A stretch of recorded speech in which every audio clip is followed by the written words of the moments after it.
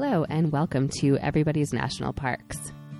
Today, Brian speaks with Ken Wild, the Cultural Resource Manager and Archaeologist for the Virgin Islands National Park and Virgin Islands Coral Reef National Monument. Brian and Ken will talk about damage to cultural remains and artifacts as a result of Hurricanes Irma and Maria last September 2017. And they will also talk about the cultural history of the island. As always, show notes for this episode can be found on our website, everybody'snationalparks.com. Thank you for listening. I'm here with Ken Wild. He is the Cultural Resource Manager and Archaeologist for the Virgin Islands National Park and Virgin Islands Coral Reef National Monument. Ken, how are you? I'm good. Thank you very much for taking time to speak with us today. So first things first, we're speaking to you several months after Hurricane Irma and Maria. We're going to talk a little bit about the archaeology and kind of and that backdrop for the Virgin Islands National Park. But first things first, as far as you know, how are things on St. John right now? Well, I haven't been there I guess I left about the end of October. And so, what I know is, where it is right now is, just trying to stay in touch with the staff we have there in the park, trying to figure out, what's been accomplished since the storm, and just trying to figure out where we're going to go next. So, right, a lot of great challenges ahead of us, a lot of opportunities ahead of us, and I'm really looking forward to getting back to it. I was there for the hurricanes. I was on St. John. I was at my house. It's about 1,000 feet. It overlooks Cinnamon Bay, and it was pretty exciting. I was very fortunate to have, some folks staying with me that when things, got difficult, we all pitched in and were able to, make the situation survivable. Right. And yeah. Then, of course, once that storm was over, the Park Service decided to ship folks out that had some severe damage to their homes to Puerto Rico, where we were received just wonderful by the people there. And got to ride out Maria there, another exciting storm. A lot of good stories. Right. So, yeah. So then, eventually, we needed to go to the States. Right. So that's, I'm basically working on, archaeology for the park, but just remotely. Right. Well, you sound like you have a more positive disposition than I would have guessed from someone. Danielle and I were there with the kids about a year ago, almost exactly a year ago. Here we are in late January of 2018. And for us, just reading about the devastation, hearing from friends, we're heartbroken. We felt like we were there, we were there in this idyllic time before all hell broke loose. So I guess how heartbroken should we be? I know there's an effort right now, and actually Danielle and I have raised some money for some of the groups that are part of the rebuild. But how heartbroken should we be about the island itself, and then the national park in particular? Yeah, I mean, absolutely, things are going to be different, and they're not, they're not going to be exactly the same as they were. But there's silver linings in everything. Yeah. And I truly think that the island's going to come back better and just as beautiful as it ever was. And I encourage people to go. Yeah. You may not have all the amenities you had, a year ago, but it's still a beautiful place. And, you can't find a more interesting archaeology in history. Right. Although, of course, I'm a little prejudiced. Well, let's get into the archaeologist there, but yeah, I mean, I would encourage folks to go. The park's open, and go enjoy. Well, you know what? We're of the same mind. It's one of the reasons why Danielle and I decided to run with the Virgin Island National Park series now We had, as you know, we do a park series at a time. So we'll do 7 or 8 episodes of Yellowstone, 4 or 5 of Zion, which we've done. And, we had Virgin Islands ready to roll, and the hurricanes hit. We didn't know what we would do. And then once we saw the park was open, our thought was, we're aware of your mind. You know what? Let's encourage people to go. Yes, it's different than our trip report that we recorded prior to the hurricanes, but let's see where it is and let's encourage people to go. So we're of the same mind. So let's telescope it down to archaeology. So just let's start right there. So we spent a lot of time at Cinnamon Bay at the archaeological museum. Archaeological lab, yeah. Thank you. Wow. With our kids, and they loved it as well. We did see that the museum was wrecked. How did you take care with any of the artifacts and exhibits in the museum? Number one, and number two, right. What about the other sites across the island? Right. So let's start with Cinnamon Bay and the little historic building, which we discovered through archaeology that dated back to the 1600s. I kind of have to go back in time, if you don't mind. Please. So in 1992, I did a little dig there, and we discovered just how important the archaeology was right there at the beach. And it wasn't but a few years earlier that Hurricane Hugo had hit. And, we witnessed how much erosion had taken place with that hurricane. So when the Friends approached me in 1998, what can we do to help the park? What's a serious threat that, we might be able to address? And I said, well, there's these ancient chapters that are going to be lost. They're right on the edge of the erosion line at Cinnamon Bay. And so they found the funds for us to develop this archaeology program with the interns.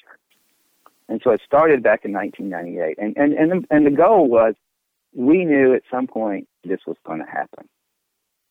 And so, archaeologists, I truly believe archaeologists should address those things that we're going to lose, because they're a non-renewable resource. It's like your last. So an archaeology site goes, and you don't get it back. It's like the last species of a certain, animal type. Once that last one dies, it's gone, and you don't get it back. So I knew this was a very significant site, both for the prehistory that was preserved there, but also for the historic part of it as well. So, all in all, when it happened, it was like when we designed the exhibit cases and we designed, what we had in the building, we did it knowing that when a storm came or during hurricane season, we could shut all of this down, get everything out of it fairly quickly, and be prepared for hurricanes. Great. And so the purpose was, let's get as much knowledge of it as we can before we lose it, and let's enjoy this site, this great historic site, while we can, and bring it to the community and the visitors, so that eventually we know it will be lost. And so let's make the best of it while we have it. So that was kind of the mission, and we did it. Well, all in all. That's very... And I think it brought about a greater awareness to the visitors of just how rich the cultural heritage was for the island, and not just for the visitors, but also the community at large. Yeah. So, so I feel, all in all, I feel pretty good about that. Well, you should. You should, and that you were that prescient. You and your team were prescient enough. And look, we just didn't do a flyby through the museum.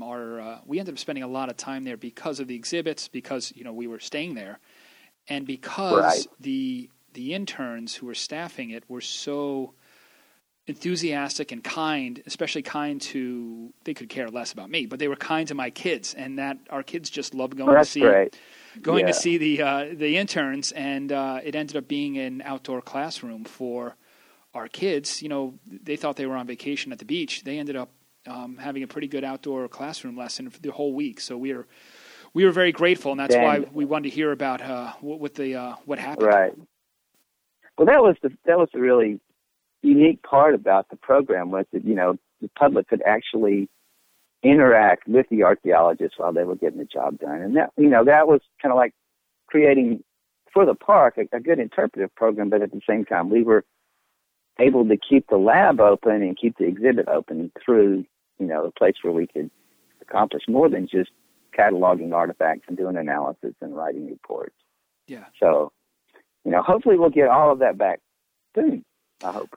Well, let's take it a step back here. So those who want to come visit and should come visit, they have a little bit of backdrop on the history of the island. Of course, some folks come, they think, great, beaches, swimming, hanging out, but there's this rich history that spans several eras that's all encapsulated right in the park and right on the island. So do you want to give us a quick walkabout through, we can touch the prehistoric cultures, the Carib Indians, European colonization, the Danes, and then we can go right up until it becomes a park and a place to recreate. Sure. Well, that's a lot, but yeah. That's a lot. I do a friend's boat tour a couple of times a year, and to answer that question usually takes about 4 or 5 hours. Here's your challenge. Can you do it in a few minutes? Yeah. And we can elaborate on interesting things, but yeah. Right. So because it is such a rich history, and as you know, when you walk through the exhibits there at Cinnamon, they were based on actual archaeological excavations. Each era that you would walk through, as you walk through the around us working there in those black tables in the middle. But it was, we can start from the oldest site we know is at Lamisher, and it goes back 800 BC. Wow. So that doesn't mean that's the oldest site. This means it's the oldest one we've found so far. And then, you start at that point, so you jump into, this succession of prehistoric occupations as their material culture changes through time. And, of course, that's how we kind of presented it, in the exhibits there at Cinnamon Bay. Going into, that kind of final prehistoric era where we found some fantastic evidence for Taino occupation there at Cinnamon Bay, which was, somewhat questionable before we started digging in 1992. And so, we kind of put the nail in the coffin on that iffy part of history. So that was fun. Right. And we got some really great information about the chronology of cultural, religious, social development for the Native Americans that lived in the Virgin Islands. And there's still so much more to explore. But, if it hadn't have been for the Friends funding that archaeology program there, we would have missed so much. Right. Before this last storm hit. Why is Cinnamon Bay? It seems that that's a locus for a lot of the history. And again, just to give some backdrop, if someone doesn't know, Cinnamon Bay is where at least the campsites were, and the restaurants, kind of one of the main main areas where one can spend in the park, and it's a beautiful beach in and of itself. But what was special culturally or in terms of feeding oneself? Why Cinnamon Bay? Well, before I jump into it, just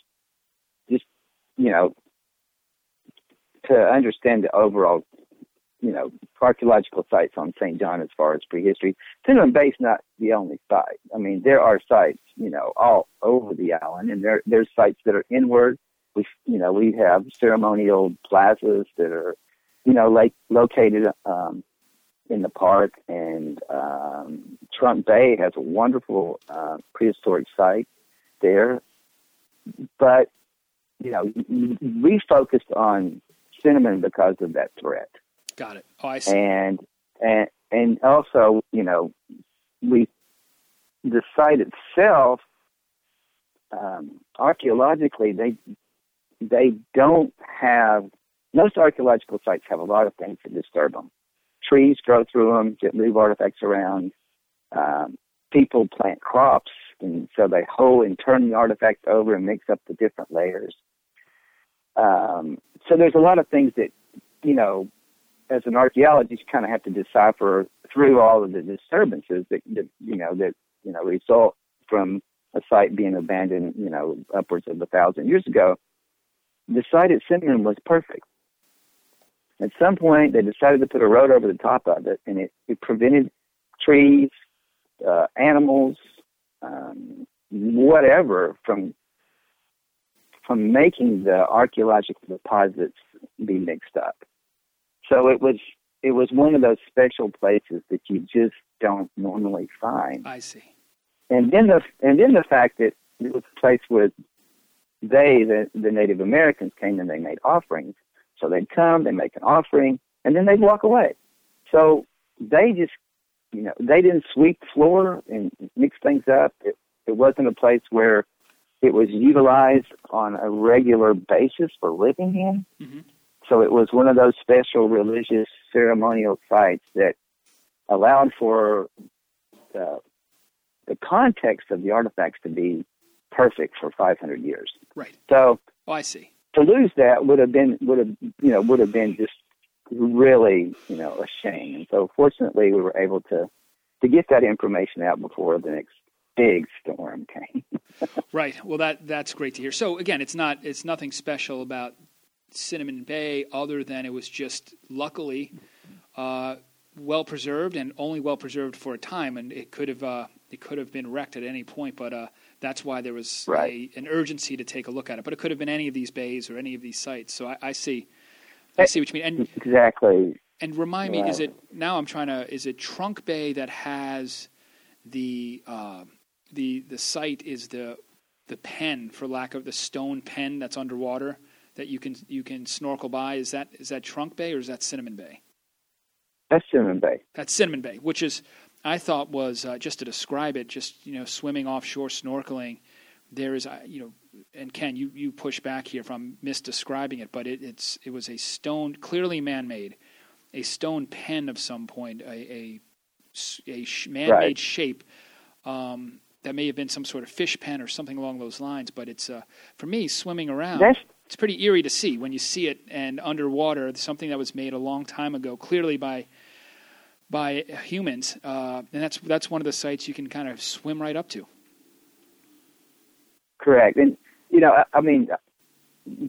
there's different kinds of pens in the water that we found. We find turtle pens that are usually along the shorelines that were used historically to store turtles for later dinners. But this one it's just different, and it suggested it could be prehistoric. They were feasting and having huge parties there on the beach from about 1000 AD to about 1440.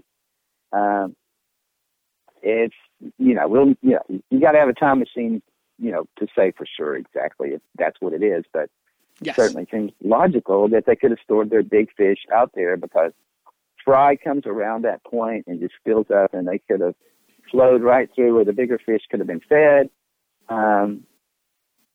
Logically, it makes sense. Can you say absolutely for sure? No. Yeah, well. Yeah, exactly. You can make a good argument for it. Exactly. It's just to give some context of what to see and how accessible it is. It's right there. Oh yeah. So just bringing it back to kind of just this quick walk through history. So you mentioned 1440. Why is that an important year? How do we? That was the carbon-14 dates end at 1440. Yeah. So the last, as far as we could push it, would be 1440 that they would abandon Cinnamon Bay. Interesting. I find it interesting that the archaeological site where the Tutu Mall is on St. Thomas, I helped with the excavations over there, and that one ended about 1440, 1450. So I find that really quite curious. So What do you think happened? This last year, we had an intern who's getting his PhD in Denmark on a lot of the stuff that was dug up by this archaeologist in the 20s at Cinnamon and other places. And it's all stored at Denmark. And he's looking at, the artifacts from St. Croix as well. And there was there's this one site called Salt River Bay. I don't know if you've heard of it. Mm-mm. But, there's always been this argument, it's a Taino site. No, it's a Carib site. And in the last level, Casper is his name, he saw that in the collections they had recovered in the very, very shallow below the surface a Carib bowl, which would have been the last chapter of that particular site, but yet there's a Taino ball court there.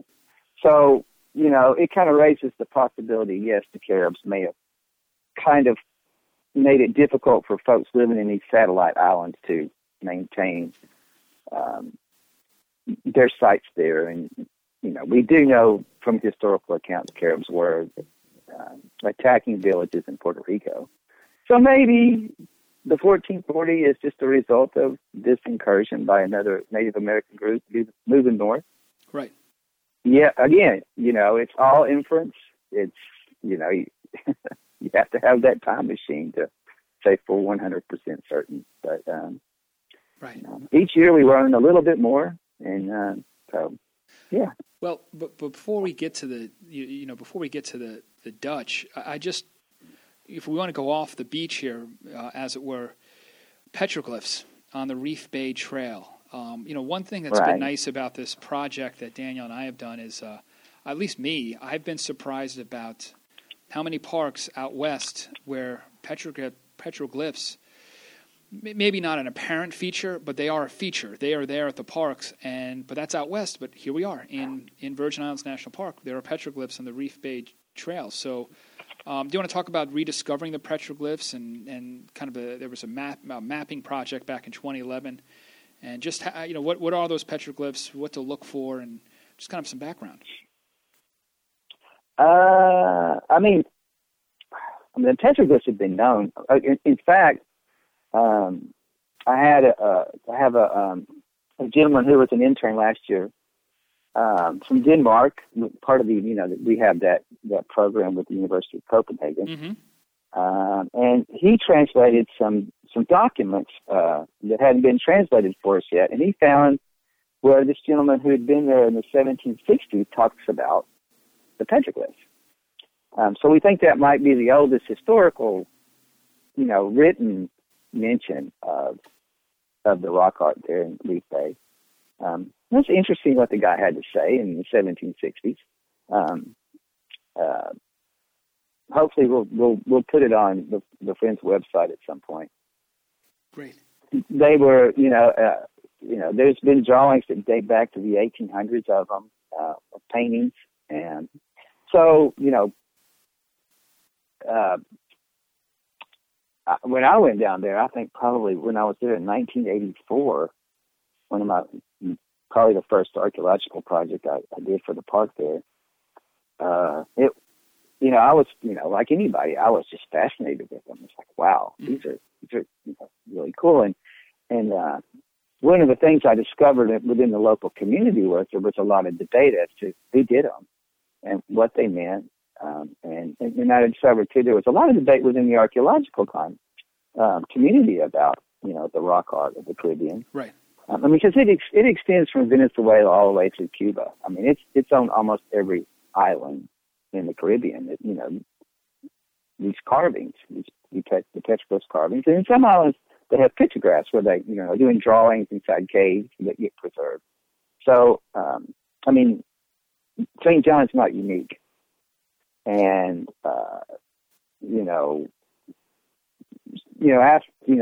before I came to work permanently in the Virgin Islands, I was the archaeologist there for Old San Juan for a while. Right. And I really got to know the archaeology of Puerto Rico and, got to work with a lot of the Puerto Rican archaeologists. And, when I went back, and I'm looking at this rock art, and it's exactly the same as Puerto Rico. Maybe with some little variations here and there, but it's like, well, yeah, I mean, Puerto Ricans know that Taínos carved this rock art. That's their heritage, but yet there's so much controversy here in the Virgin Islands as to what or who did them, and I'm like, there's depends on where you are, right? Right. I think there's such a cultural connection for people who live in Puerto Rico that I was just like, no, we got to get the story right. So, when we were doing the archaeology at Cinnamon Bay, we were really able to see. We could really infer a lot more about why they were where they were, and what they, quite possibly, were used for in ceremonial activities that occurred. And so it really helped us to kind of bring out a lot more about them. I think I wrote a paper for the International Congress for Caribbean Archaeology, and just to kind of bring some of that out. And then I did a paper for UNESCO. And if you go to Series 24 on UNESCO, you can download a book they published that it's just full of rock art all over the Caribbean. Guadeloupe has wonderful rock art. Venezuela, so I would encourage people to go check that out. Sure. Series 24, and then my report that I did is in there as well on the rock art there at Reef Bay. Sure. We'll link that. We'll link that. So and go to the Fringe site and the park site. There's articles there about the rock art. There was one rock art. We had a curator that found a contact sheet where somebody had taken a roll of film and photographed a bunch of the rock art at Reef Bay. Yeah. And there was one in there that I had never seen before, and so I went looking for it a few times. I couldn't find it. I thought, well, if we get a bunch of people to go look for it, then maybe we can locate it.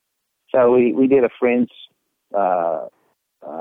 project where we gave everybody this picture that Susanna had found, the curator, for sure, and see if we can't locate it. And sure enough, this one couple found it. And it was an exciting day. It's a real life treasure. I didn't know where they were. Yeah.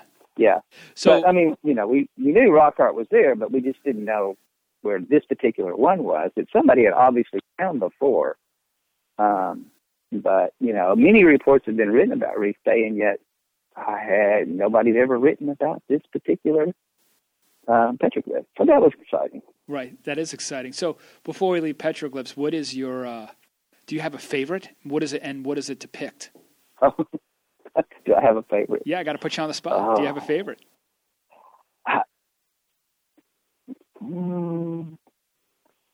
Not really. Yeah, you love them all equally, right? I like them all equally. Yeah, I do. I understand. Yeah, and what's amazing is if you look at the rock art from the cave over there on Anguilla, God, they're just like ours. Yeah. I mean, almost identical. Well, so we're not unique, but that one that one that we located recently, fairly recently, is different. It's usually found further south in Venezuela, so that's kind of cool. So that means folks were there, could have been there a lot earlier, and the spot was used a whole lot longer for ceremonial purposes than I ever thought was possible. Right. So well, that's cool. And I'm speaking as a strict amateur here, but it always is. For me, it's a safe assumption. Always err on the side that the mobility of the human race and the ability for the human race to communicate, even in prehistoric times. Obviously, it seems like it always surprises folks when you can see the spread of either traded goods or, in this case, cultural artifacts seem to spread pretty quickly. It's always safe to assume that if it's on one spot, it's going to be in plenty of other spots as well. So it seems like that's the same here. That assumption at least holds here. Right. Well, listen. Let's. If you go Go ahead. If you go on the parks website, we had a student here recently. He completed his master's thesis on. We found a couple of small gold inlays or pendants, and one of the theories is one of them very possibly or probably may have come from the interior of Colombia. So it's amazing, exciting isn't it? stuff. But again, that's on the park's website. Right. It may also be on the Friends website as well. I want to toggle to kind of a last big epoch, which is when the Europeans came, the colonization, right? So we took our kids to the Annenberg plantation, which, once again, kids thought they were on a beach vacation. They ended up having, and we were glad they had to learn about colonization and mercantilism and slavery, right? And right there in front of you at the Annenberg plantation. Do you want to talk a little bit about the archaeological process for a lot of the Danish imprint on the island? Right. Yeah. So,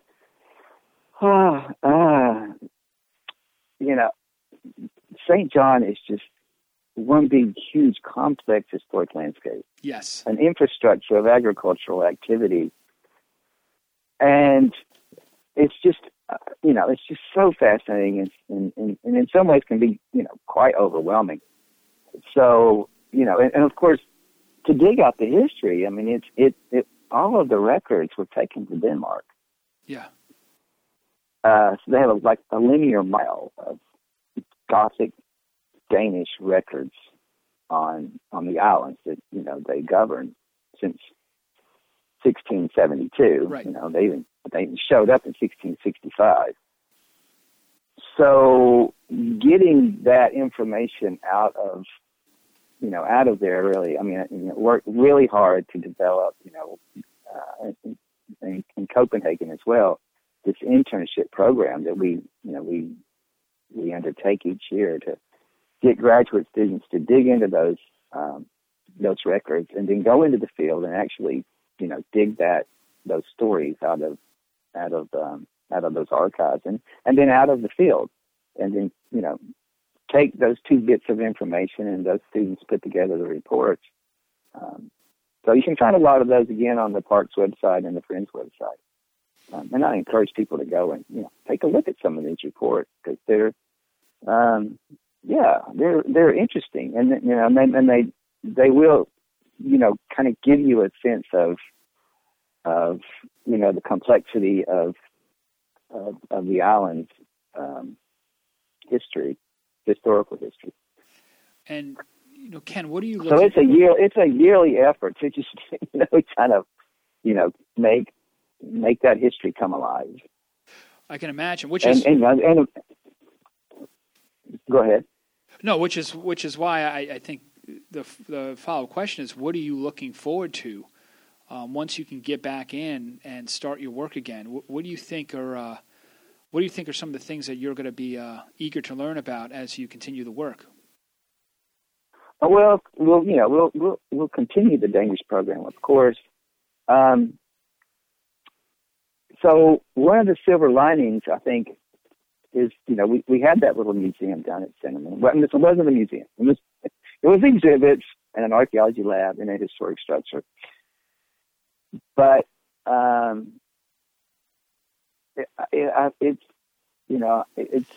it's very possible, and I don't want to get everybody's hopes up, but it looks very promising that we're going to be able to make a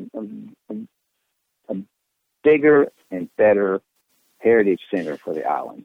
Wow. So, and there's the Friends are really pushing through a capital campaign to make this come about. So if that were to occur, then that would be, a huge silver lining to this storm. It would, and I'm really looking forward to, providing more of those stories that we couldn't do in that small space, did on the beach. Yeah.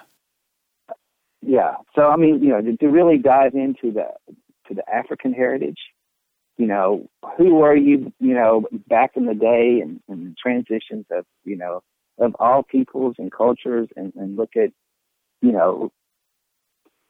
look at our heritage in more detail, to be able to present artifacts that some of the things we did in there were reproduction because of where we were. I mean, we didn't want to put the really important stuff in harm's way.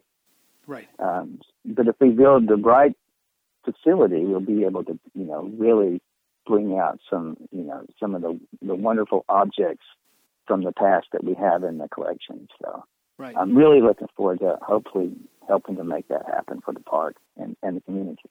Well, it sounds like if you get a new museum and you're able to spend more time on the African, either those Africans who came over in bondage, and then later if you can focus in on that, along with the prehistoric Indians, along with the European expansion. Again, right. Just on that little island, when you think you're there just for a beach vacation and a quick snorkel, suddenly you're awash in a cultural and archaeological history. What a rich experience, Ken. So that's something that makes it right. why it's such a favorite park of ours. It's fascinating. This last year before the storm, I presented a paper at the last International Congress. For the first time, they held it in the Virgin Islands there on St. Croix. And maybe my paper to some might be a little controversial, but what I've discovered on the island, and I mean, I just had no idea that we had these kind of sites, but we found some evidence for 17th century occupation. And I started asking myself, well, who could have been there, in the mid 1600s? Mm. And you start diving into that era, and it's just, literally, this was just, yeah, so interesting, and I just couldn't stop reading.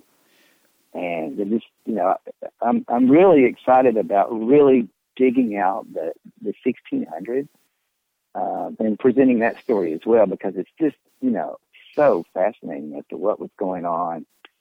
The intrigue between all of the European nations, the piracy and the privateering, and the relationships of the islands to each other, and how they all played such a significant role in the development of the Americas. Right. It's just, I never thought that we would go down that road, but I was like, wow, here it is on Little St. John. Isn't it? And yeah, Little St. John. And it's because the park has preserved these sites where, most islands are developed. Right. And so you have this opportunity to have this history preserved, where in other places, it's covered over by a town, right, or a city, or whatever. It's just because it's a national park, those opportunities are there for research. Exactly, and what a great note to wrap up on, because I agree with you. Unlike the other island, with all respect to the other islands in the Caribbean, somehow the national park there strikes the balance where, if you just want to go and hang out on the beach and have a drink and take a swim, you can do that. There's nothing obtrusive about what we've been talking about here. But if you just take a quick look... And I certainly encourage that as well. Go ahead. It's vacation. Have fun. We all do. Have fun. It's vacation. But right. Just right there, if you just take a look, the Reef Bay Trail, there are the petroglyphs, right? We talk about Trunk Bay. We talk about Cinnamon Bay. Again, a quick swim, and you can see that pen. You can see some of these artifacts which are right there. A quick walk to the Annenberg Plantation. Suddenly you realize what a richer experience we're having, and you strike that balance, which is very. I guess it's natural for the Park Service, but I think it's probably hard to do in the Caribbean. So, with that, I have one last question for you, which is. Sure, and I have one last comment I want to make before I forget it. So when for the visitors, when you do go there, please, if you find something important, leave it there, take a picture, figure out where you are. Try not to move it. For the archaeologist, context is everything. And if you can report it to a ranger, please, do that. Because what you may have found could be extremely important to us getting a greater and better understanding of the history of the island. So, again, it's a national park. It belongs to all of us. And as the old saying goes, take only pictures and leave only footprints. Right. And especially, being with the last two hurricanes, I think the island has enough of a issue in self-preservation when it comes to Mother Nature. They don't need it doesn't need any more of a burden from us taking things or defacing things we shouldn't have. So, but with that, the question I have, we usually ask this question one way, shape, or form for all of our guests, but you can say this either with your professional hat on or just as a guy who likes the beach. What's your favorite spot in the park on St. John? Do you have one? Well, I've certainly spent a lot of time at Cinnamon, so it's up at the top of the list, obviously. And the Reef Bay Trail. Yeah. When you walk down the Reef Bay Trail, and it's open, you go through this wonderful vegetation. You go by historic sites like Josie Gut, and you get down to Park Forest, and then you go to the petroglyph, and then you end up at Reef Bay, and then you have the water at the bottom of the trail. It's such a beautiful hike. Yeah. And it's one of my favorite things to do. Right. And then of course you can always catch a boat and go back. Or that's right. If you're into a good hike, you can go back up the hill. Right. Yeah. Those are and then the hike going out to Waterloo Cay, and we did that. going past that guardhouse. Yeah. That was built to try to prevent people from escaping to freedom. Right. It kind of stands as a monument to people, seeking freedom. And you get up to Murphy's Great House, and you have that fantastic view all the way down to Virgin Gorda, all the way to St. Thomas. And that's a really unique place too. Well, Ken, what a great note to end on. Again, Ken Wild is the Cultural Resource Manager and Archaeologist for Virgin Islands National Park and the Virgin Islands Coral Reef National Monument. Thank you so much, Ken. This was a great chat, and I appreciate your optimism. I'm excited. Want to go back. So thank you very much. I'm excited and ready to go back. All right, we'll see you down there then. Sounds good. It seems like everything ready for me. I'm looking forward to it. Well, thanks, Ken. And I All will. Right. Thank you. You bet. Thank you very much for your time. Thank you for listening to Everybody's National Parks. Virgin Islands National Park is open to visitors. Check the park's Facebook page for the latest status. If you are interested in supporting future archaeology projects, including the replacement of the Cinnamon Bay Lab, visit the Friends of Virgin Islands National Park website to donate. As you heard from Ken, the Friends Group has funded the Archaeology Interns Program since 1998 and provided the funding for all of the research and preservation done at Cinnamon Bay. As always, show notes and links to resources for this episode may be found on our website, everybody'snationalparks.com. You may find the podcast on Apple Podcasts or wherever you listen to your favorite podcast. If you like the show, write a review and please tell your friends. You may also follow us on Twitter, Facebook, and Instagram, or send us your comments at everybody'snationalparks.com/contact. We love to hear from you from the parks you are visiting, so please tag us at #Everybody'sNationalParks on Instagram from the parks you are visiting. Most of all, enjoy exploring the national parks with your family. Bye for now.